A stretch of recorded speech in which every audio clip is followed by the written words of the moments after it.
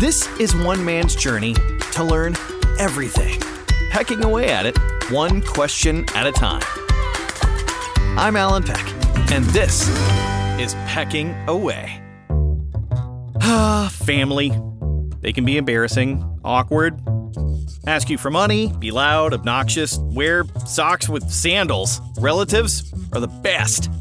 We don't get to choose who we're related to. I mean, I guess you can to some extent. You can choose your spouse, but nobody unpacks all that luggage until you're well into that journey. Our DNA, it's no different. In fact, everything around us in the universe is all made up of the same basic building blocks that were a direct result of the Big Bang. Slowly, over time, due to different combinations of things, everything has evolved into what it is today, including us, humans. In fact, all life on Earth comes from one single cell that originated 1.6 billion years ago. So, we're technically related to everything. Hey, bird, sweet landing. Sorry your knees got put on backwards. What's up, tree? Thank you for that gift of life. But some more than others. Of course, there's the obvious, like chimpanzees, gorillas, monkeys. We share 96% DNA. But here's one. Did you know we share 50% DNA with a banana? Whoa.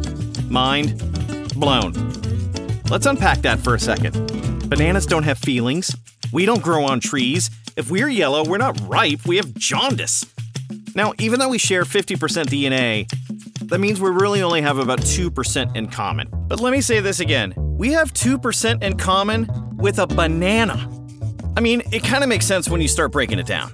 We both need oxygen, have a thick skin that serves as protection, need water, and even a sense of humor. Let's be honest, bananas are hilarious. You know we share 70% with slugs? I don't think we want to go into what we have in common. It's gonna be gross. We share 84% DNA with dogs. They really are man's best friend. We do get each other, although we definitely have evolved the way we greet each other. But our eyes are so similar that they help us learn about cataracts and other things that affect both of us. And we've all heard of mice being used for experimental purposes in labs. You know why?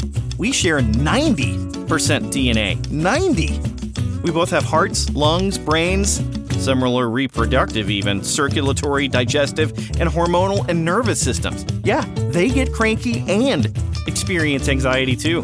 So, the next time you're around family, or anybody for that matter, just know that yes, despite our differences, which can be huge, talking to you, banana, in the end, we all are still kind of the same thing.